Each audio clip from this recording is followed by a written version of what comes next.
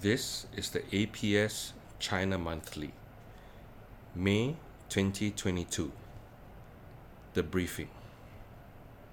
All-out support. President Xi called for all-out efforts to strengthen the country's building of a modern infrastructure system at the 11th meeting of the Central Committee for Financial and Economic Affairs on April 26. The meeting mentioned efforts calling for industrial upgrades in information, science tech, and logistics. Rural-focused RRR cut. The People's Bank of China cut the reserve requirement ratio by 0.25 percentage point effective from April 25th. The PBOC expects financial institutions to support industries and small, medium, and micro enterprises badly hit by the pandemic.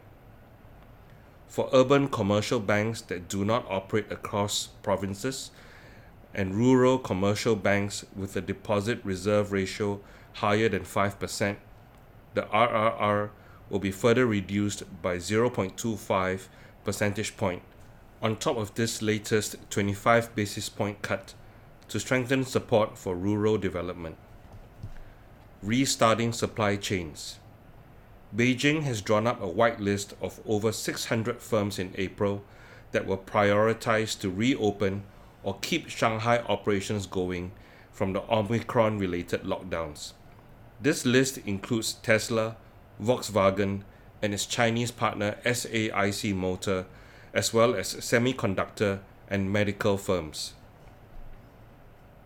Israel adds yuan. Israel's central bank added the Chinese yuan to its USD 200 billion reserve holdings for the first time ever in April 2022, while slashing its euro and US dollar holdings from 30% to 20% and 66.5% down to 61% respectively. The CNY will make up 2% of the bank's reserves, while the CAD and AUD will each take up 3.5%. China ratifies labor conventions. China's National People's Congress has ratified 2 international conventions against forced labor: the 1930 Forced Labor Convention of the International Labour Organization and the 1957 Abolition of Forced Labor Convention. This comes ahead of a visit by United Nations Human Rights Chief Michelle Bachelet in May, which will include a trip to Xinjiang. The APS China Monthly Essay, May 2022. President Xi for another 10 years? Implications for US-China relations and global investors, by Professor Tan Kong Yam. Despite a slowing economy, the challenge of strict lockdowns to slow the Omicron variant, and the Ukraine crisis, President Xi Jinping is likely to emerge strong after the key October 2022 meeting of China's top political leaders. Xi has promoted 67 generals since he became president in 2012, and amongst them are all the generals below age 65.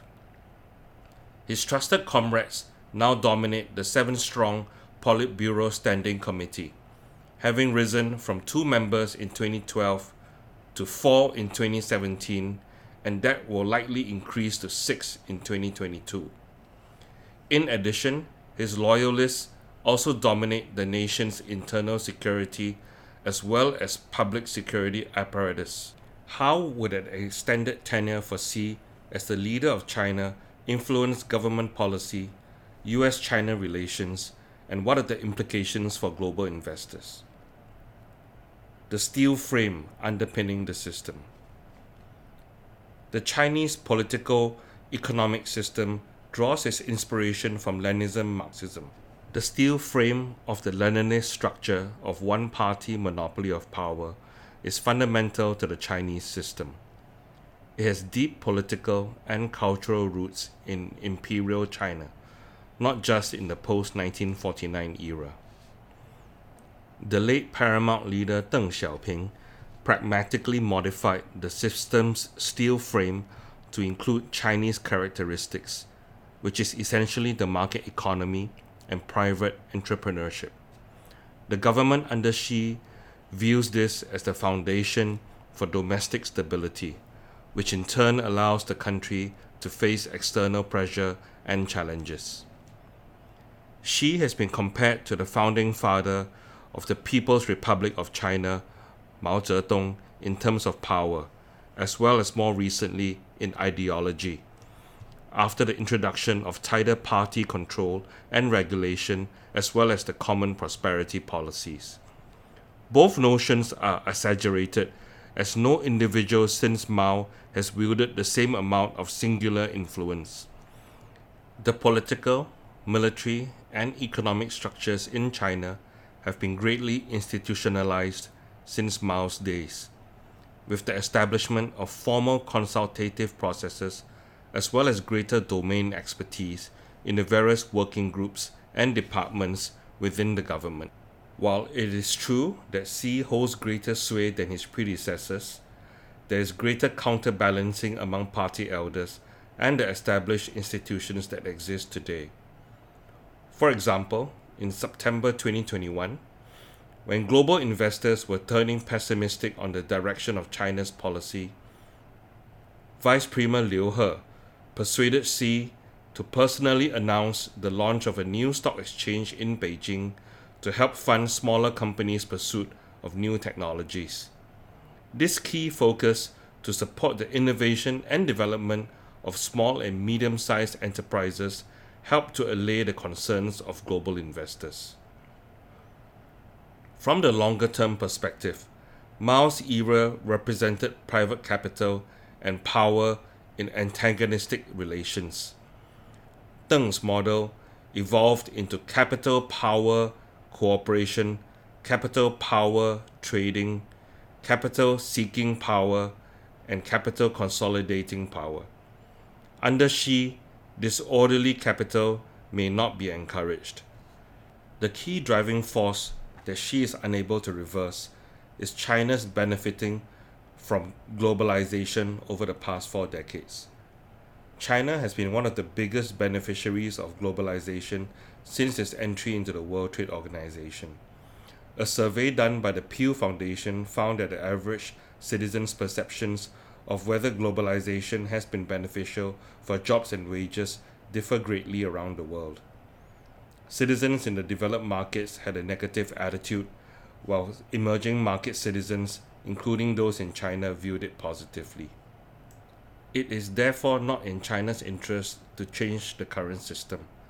However, Beijing realizes that there are forces that are threatening the status quo, and hence the need for insurance, such as the dual circulation and common prosperity policies. In China today, many governmental programs have started to have completion dates of 2035, instead of synchronizing with the current 5-year plan's 2021 to 2025 duration. The Xiong'an New Area, a massive new city in Hebei province, is among them. The project is proceeding with Xi's full backing. In July 2021, Xi declared that the Beidou navigation satellite system, China's answer to GPS, had formally started global operations. A Chinese official in charge of the system has made clear that a major upgrade will take place by 2035. Official public speeches and internal party documents noted that the next 10 years will be critical and decisive for US-China rivalry and the recovery of Taiwan.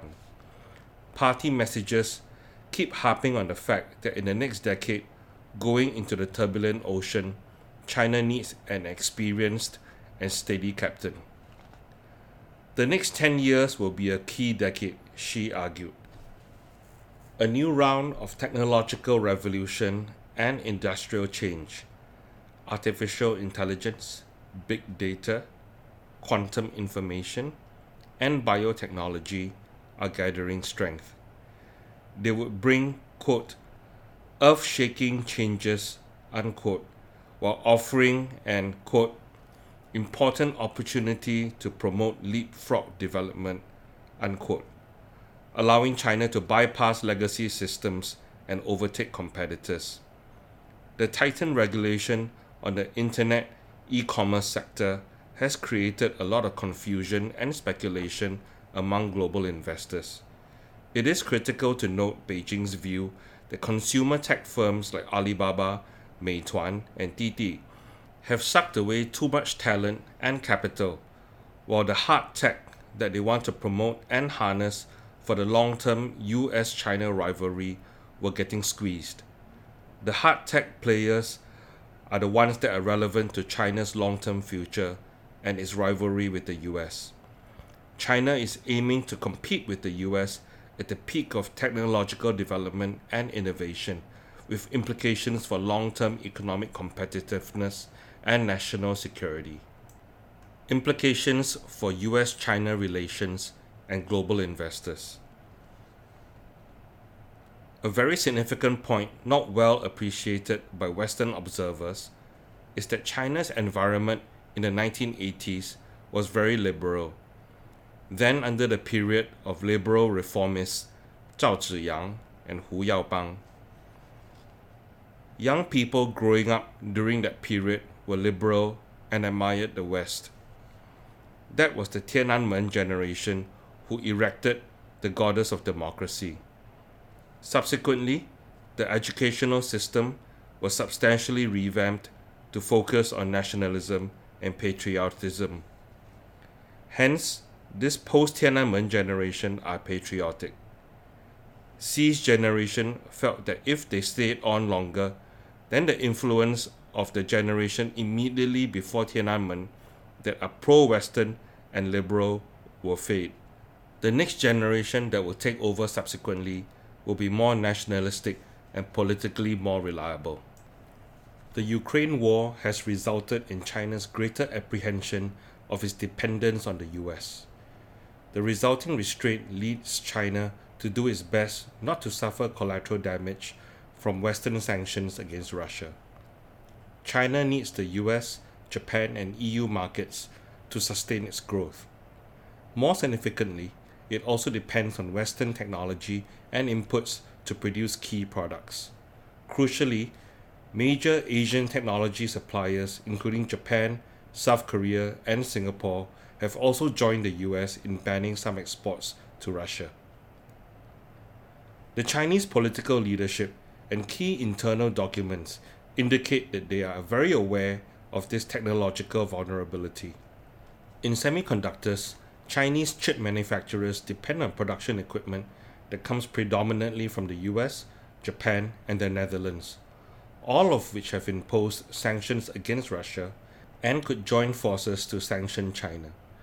Furthermore, chip design requires specialized software, which is also dominated by US firms.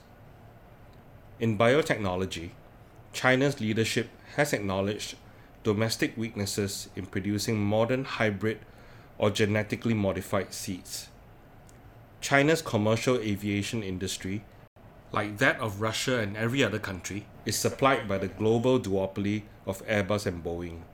Both companies have now stopped supplying parts and repair services to Russia, which will make it harder for it to keep planes operating. In addition, the financial nuclear bomb of the US freezing Russian foreign exchange reserves has shocked the Chinese. Their US, EU, and Japanese forex reserves could also be frozen, and their financial institutions could also be cut off from the SWIFT global payments messaging system. Crucially, China's assessment is that these vulnerabilities can be significantly tackled over the next 10 years under President Xi's strong leadership. China has accumulated USD 3.21 trillion of forex reserves as of February 2022. While China's internal discussion is not publicized, there could be serious consideration on slowing USD reserves accumulation. The result could be an increase in domestic spending, while slowing the growth in domestic savings and the current account surplus, as well as the accumulation of USD assets.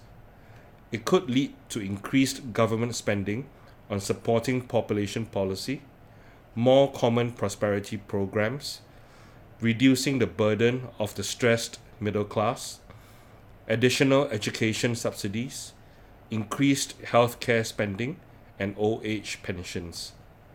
There could also be rising spending on public and private investments in tech, green energy, new infrastructure, as well as R&D spending to strengthen long-term competitiveness. If Russian President Vladimir Putin's goal was to secure access to the huge Chinese energy and commodities market in case sales to Europe were to be shut off, Xi's goal was to gain cooperation with regard to the Taiwan issue. Xi has not ruled out the use of force to block any Taiwanese move towards independence. If a war actually breaks out, the supply of oil, natural gas, food, and other commodities to China could be disrupted by Western economic sanctions. However, a stable overland supply of energy resources and commodities from Russia that is not susceptible to naval blockade would help China avoid being cut off. Conclusion: the post-war institutions of the United Nations, the World Bank, the International Monetary Fund, and the WTO were designed and constructed by the US during its period of hegemonic dominance.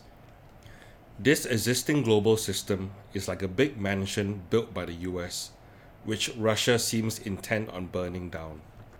Figuratively speaking, although China is not happy with a small room without an attached bathroom in the mansion, it had benefited enormously from this post-war system. Also, its national interests are not congruent with Russia's.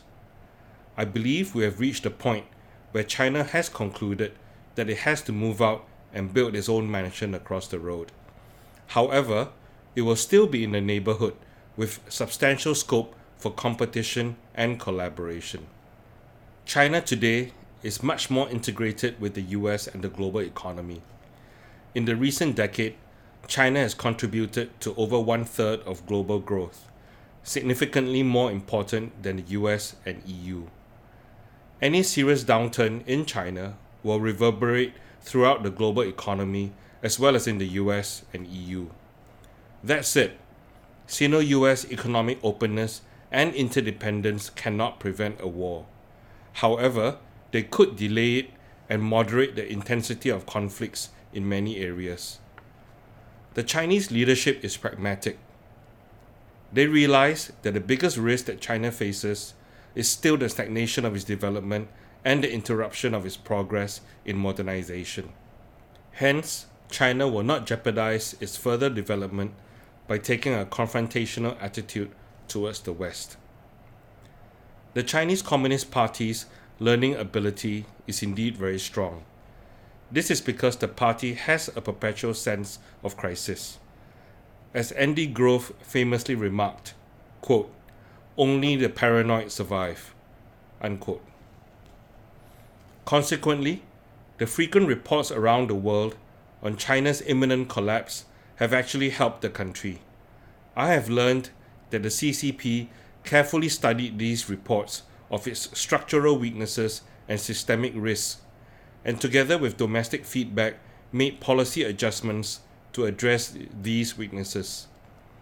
In the final analysis, Xi is accomplishing what Deng did, which is to combine one-party autocracy with a market economy and integrate this unique Chinese political economic blend into the global economy.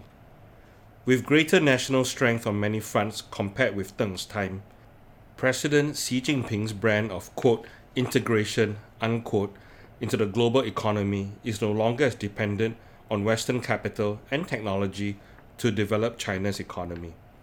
It is now relying on China's considerable national strength to carve out an active major role in the global economy, as well as in diplomacy and geopolitics.